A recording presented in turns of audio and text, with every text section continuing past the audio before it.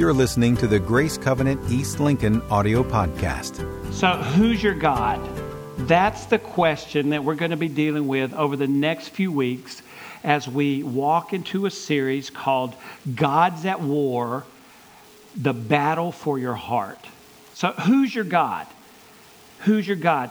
I think for most of us, when we consider that question, most of us would probably say, okay, who's your God? That's an easy answer. Who's my God? Well, you know, God. This guy. He's my God. Right? I mean, that's probably what most of our answers would be. Hopefully all of us would say that. And that would have been my answer.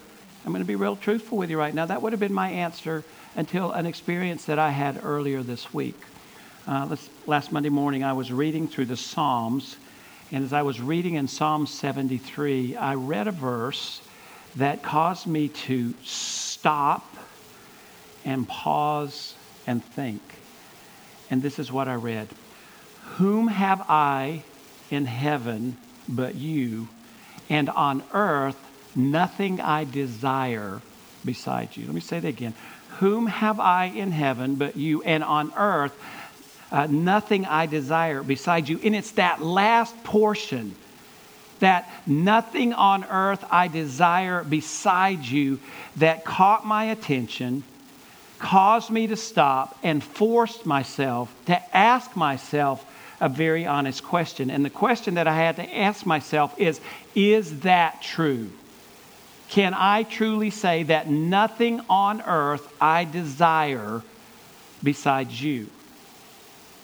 And in all honesty, I wish that right now I could say to you the answer was no, nothing at all.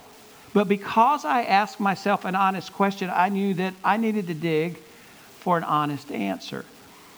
And in full disclosure, what I realized is that far too often there are objects and there are tasks and there are duties and there are pleasures, there are responsibilities in my life that I too often allow to take first place and rob God of His rightful place in my life.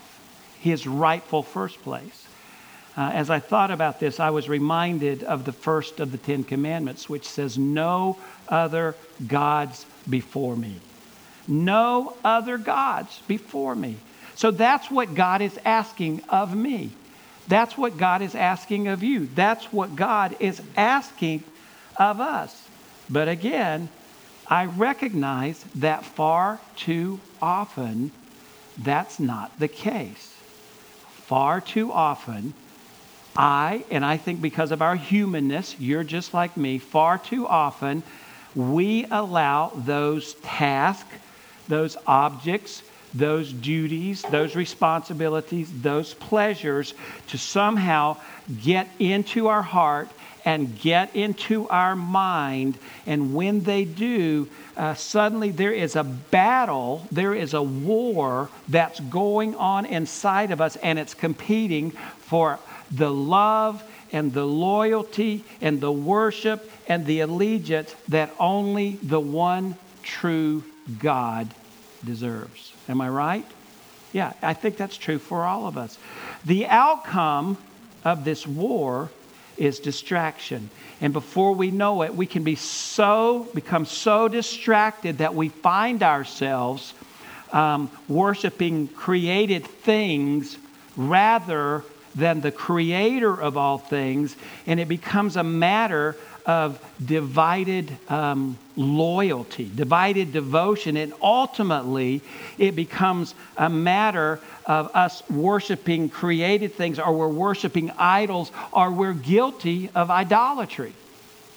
Now, I know that probably oftentimes if we think of idolatry, if we think of idol worship, we think of something that's more primitive, more pagan, something past, something that's not really relevant for us today. However, even if we may think of it as past, as pagan, as primitive, as irrelevant, what we find is that idolatry is prominent all throughout Scripture. And if it's prominent all throughout Scripture, that should cause us to raise a caution flag. It should cause us to be on alert.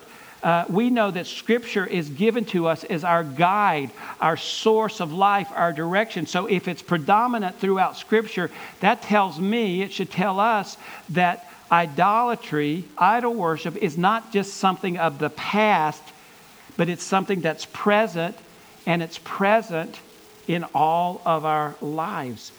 The issue of idolatry is dealt with actually in every book of the Bible. Listen, every book of the Bible. So again, that should tell us that it's not just a past issue, but it's a current crisis in all of our lives. One day, a Pharisee came to Jesus and he wanted to test him, and he said, Jesus, teacher, can you tell us which is the greatest of all the commandments? And here's how Jesus responded. He said, Hear, O Israel, the Lord our God, the Lord is one. Love the Lord your God with all your heart, and with all your soul, and with all your mind, and with all your strength. We are directed by Jesus to love God with everything we are and everything we have. And in our attempt to do so, we can become so distracted and so deceived that before we know it, we've created little gods in our life, little g gods in our life. And they're competing for that love and that loyalty and that worship and all that the one true God deserves.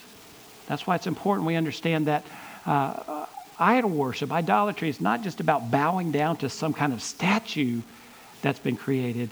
But again, it's not just something past, but it's a current crisis in all of our lives. And the crisis begins the moment that we allow something to take the place of God.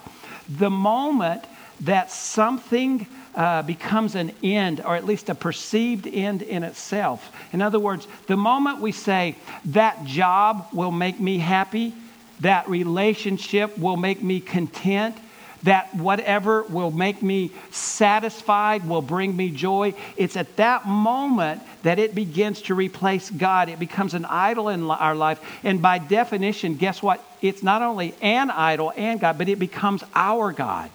It becomes the God that you and I worship. And we have to be careful. Kyle Idleman, who is actually the author of the book, Gods at War, declares, idolatry is not an issue.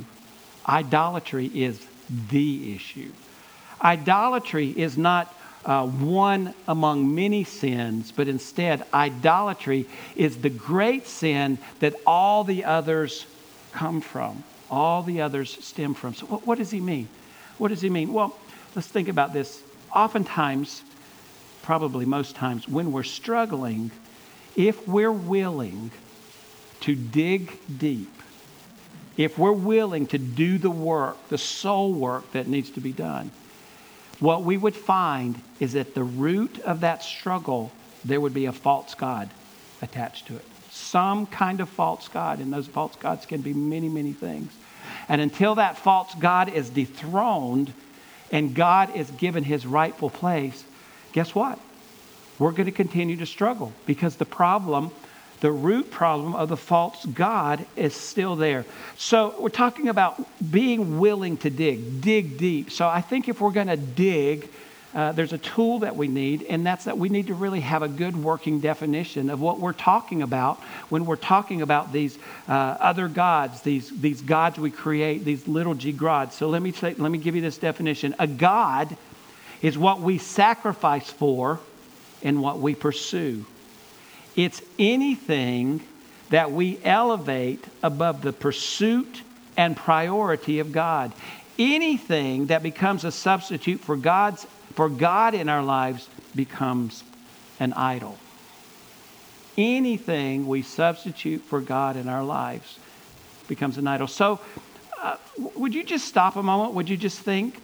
Don't say this out loud, but what are some of the things that you might have substituted? What are some of the things in your life that you're giving your time and your attention to, your pursuit, that may have become a little g god in your life? Would you just think about that for a moment?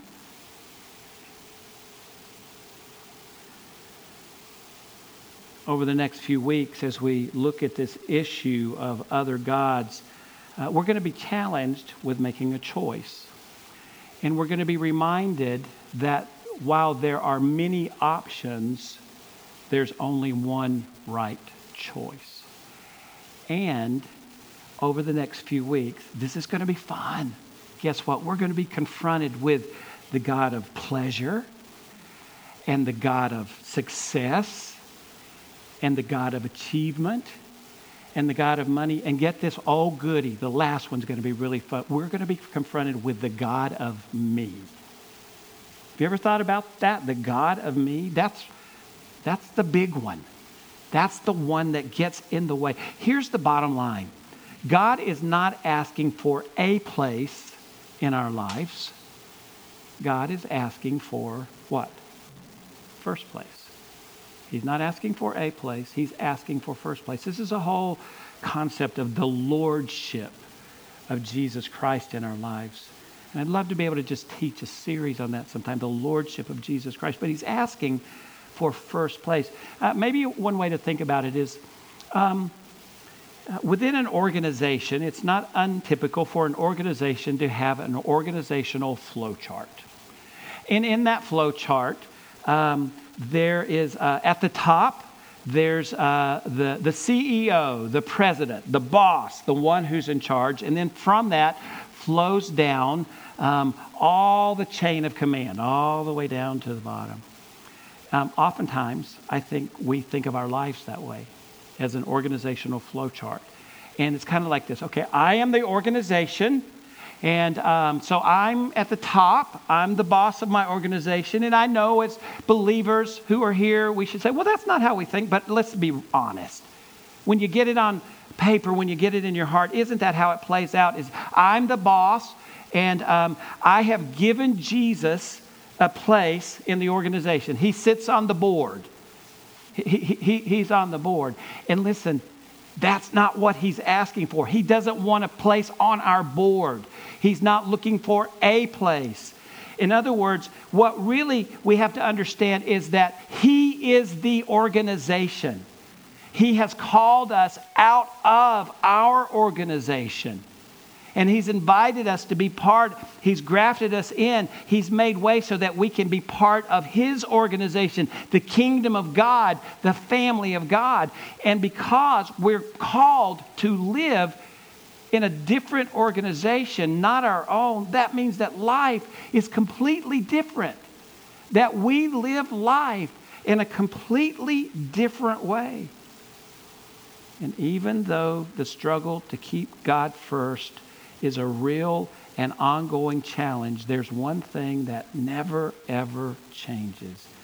God wants first place in our lives. I know we know that. Don't we? We all know that. But is it the reality? I confess, it's not always the reality in my life. I can let ministry become my God. I can let my family become my God. It's not always evil things, but I can let other things occupy my love and my loyalty. And I know God's there. Yeah, God's part of my life, and He's my all in all. But that's not how I live it. I'm being really honest with you. I was really challenged with this week. And I don't think you're any different than me. We know the right thing to say. We know the language, right? We've got the Christian lingo down. We know all the right things to say. We can just speak it out. But can we live it out? That's a real question. Listen, we have some real clear biblical directives in both the Old and the New Testament that affirm this. We've already looked at one. I read it earlier, Mark 12:28-30, that says, "Hear, O Israel, the Lord our God, the Lord is one. Love the Lord your God with all your heart, with all your soul, with all your strength, with all your mind." So we said God is calling us to love Him with everything we have. But also, I want you to look at the passage that I had you turn to in Exodus 20 just a moment ago. And before, I want to read it to you, a few verses, but let me just give you a little background. Let me give you a little context. When God delivered the children of Israel out of Egypt. Remember, they had been in bondage. They had been in slavery to captivity for 400 years. In other words, they had been living among the Egyptians for 400 years. So in that 400 years, here's what happened. They took on the character of the culture. They began to worship the false gods, the little g gods of the Egyptians. And so now they've been delivered, they've been set free, and they've been wandering in the desert for such a long time. And then we find, as we come to Exodus chapter 20, that Moses is up on the mountain and God is giving him some guidelines, some guardrails of how life is to be lived. And these guidelines, these guardrails that we're referring to, of course, are the 10 Commandments. The first 4 of the commandments deal with our relationship with God. The last 6 deal with our relationship with other people. I'm not going to read all of them to you, but I do want to read verses 2 through 6 to you. So if you'll follow along as I read. Beginning in verse 2, it says, I am the Lord your God who brought you out of Egypt, out of the land of slavery. You shall have no other gods before me. You shall not make for yourself an image in the form of anything in heaven above, or in the earth beneath, or in the waters below. You shall not bow down to them or worship them, for I, the Lord your God, am a jealous God, punishing the children for the sin of the parents to the 3rd and 4th generation of those who hate me, but showing love to 1,000 generations of those who love me and keep my commandments. So God has given these guidelines, these guardrails, these commandments to Moses. And basically what he's saying is that if the children of Israel will live by these guardrails, these guidelines, these commandments, they can live life to the fullest, and they can live life under my covering. It's the best life for them. A couple of things that I want to just bring to your attention that we can conclude from these verses that I've just read. And the first is this: the God who loves us demands allegiance from us. The God who loves us demands allegiance from us. Why? Why would God demand our allegiance? Is it because he's an insecure God? No. He's not an insecure God. Not in any way. He doesn't demand our allegiance because he's insecure. He demands our allegiance because he knows what's best for us. He wants our allegiance because he's our God. He's our creator. He's our loving Father. He's the one who gives us life, who gives us fullness of life. And so he knows that if we can live by, if we can have no other gods before him, then we live under his protection. We live under his covering. He does it because he knows it's what's best for us. Because think about it. When we've tried other ways, has it worked out? No, it doesn't typically work out. We come full circle. We might feel fulfilled for a little while, but we come back around and it just didn't work. God knows best. These verses can also help us conclude that we are to worship the creator and not the created. He said, don't make for yourself any idol. Don't hammer out an idol. Remember when Moses was up on the mountain with God and the children of Israel were at the bottom waiting and waiting and waiting, and they got impatient and they wanted a God to worship so badly that they gathered all their gold and they hammered out a calf so that they could bow down and worship it. I think that has great significance for us today, because don't we realize that we can take just about anything and hammer it out into a little g God that has suddenly stolen the love and the loyalty and the allegiance, the worship that God deserves? If we're not careful, we can take these temporary things and we can turn them, we can hammer them, and we can hammer them until they become our God. And this is really what we want to deal with over the next several weeks. We want to talk about this concept. We want to talk about these spiritual, these biblical issues. You know, today we started with a question, and the question was, who's your God? And that is the question that we're going to live with for the next several weeks. Who's your God? Each week we're going to be confronted over and over and over, and we're going to call out some of these false gods so that we can do some digging, so that we can do some self-analysis, so that we can be honest and we can talk to God and repent when needed. Because we're going to be confronted with some of the false gods in our lives. But I want to end today with another question. And the question is, how can we live with an awareness of this battle, this war of the gods that's going on in us? Can we all confess that battle does go on? It really does. It goes on in us. Well, let me just give you 3 things to consider. Here's number 1. We have to live with an increasing awareness that the battleground of the gods is our heart. It happens with what we determine to let into our hearts.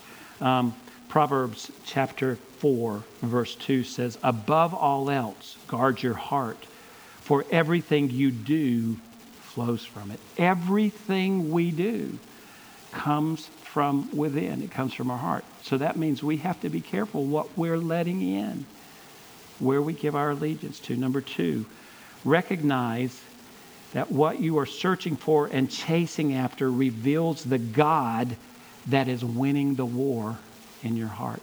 Ouch. What you're chasing after, what we're chasing after, what we're pursuing, it reveals the God that's winning the war in our heart.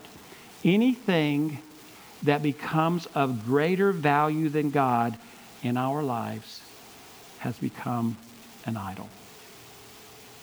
Number 3, finally, acknowledge that idolatry is actually adultery. Idolatry is adultery. You might ask, well, why? That seems pretty severe. Why is it adultery? Well, because we're giving our affection to something or someone else other than God. You hear that? We're giving our affection, our love, our worship, our loyalty, our allegiance to something or someone else other than God. It's because idolatry is being unfaithful to the one who created us. The God who loves us in a way that no one else will ever be able to love us. That his love is enduring. His love is unconditional. He loves us as a father. He knows what's best for us. He's provided what's best for us. And he only asks that we love and we worship him with everything we have, everything that we are. I want you to keep on thinking about this throughout the week. And so I want to give you 4 questions that maybe you could take them into your quiet time every day and that you would just consider, that you would ponder. And here are those questions. First question is, what disappoints you? What disappoints you? You might say, well, a lot of things disappoint me. What has a disappropriate disappointment in your life? What is it that you're dealing with that the disappointment is out of balance? What might that be? Second question, what do you complain about the most? What do you complain about the most? Our complaints reveal what really matters to us. Number 3, what do you make financial sacrifices for? Because Jesus said, where our treasure is, that's where our heart is. That's an indication. And finally, where do you run to for comfort? In other words, who do you go to when you're hurting? Is God your refuge?